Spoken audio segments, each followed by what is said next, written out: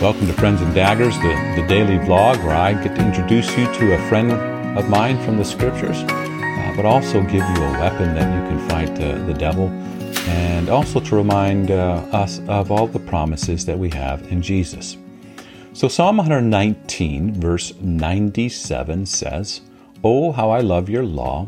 I meditate on it all day long." And so this psalm, 176 verses, cycles through three themes.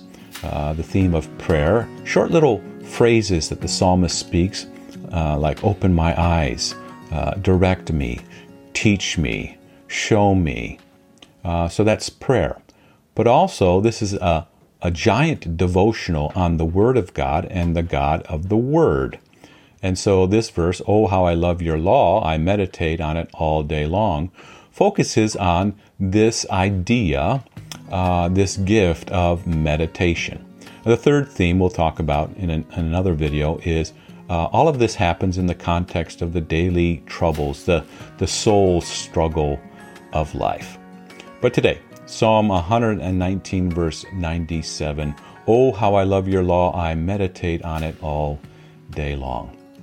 Now, meditation from a biblical perspective is not something passive where, one quiets themselves and tries to still all the voices within and, sits in silence. But rather, meditation from a biblical perspective and practice is very active. In fact, you could say it's very loud. It's very noisy. It fills your mind and your attention with the words of God. And so here's the good news. If you know how to worry, you will know how to meditate.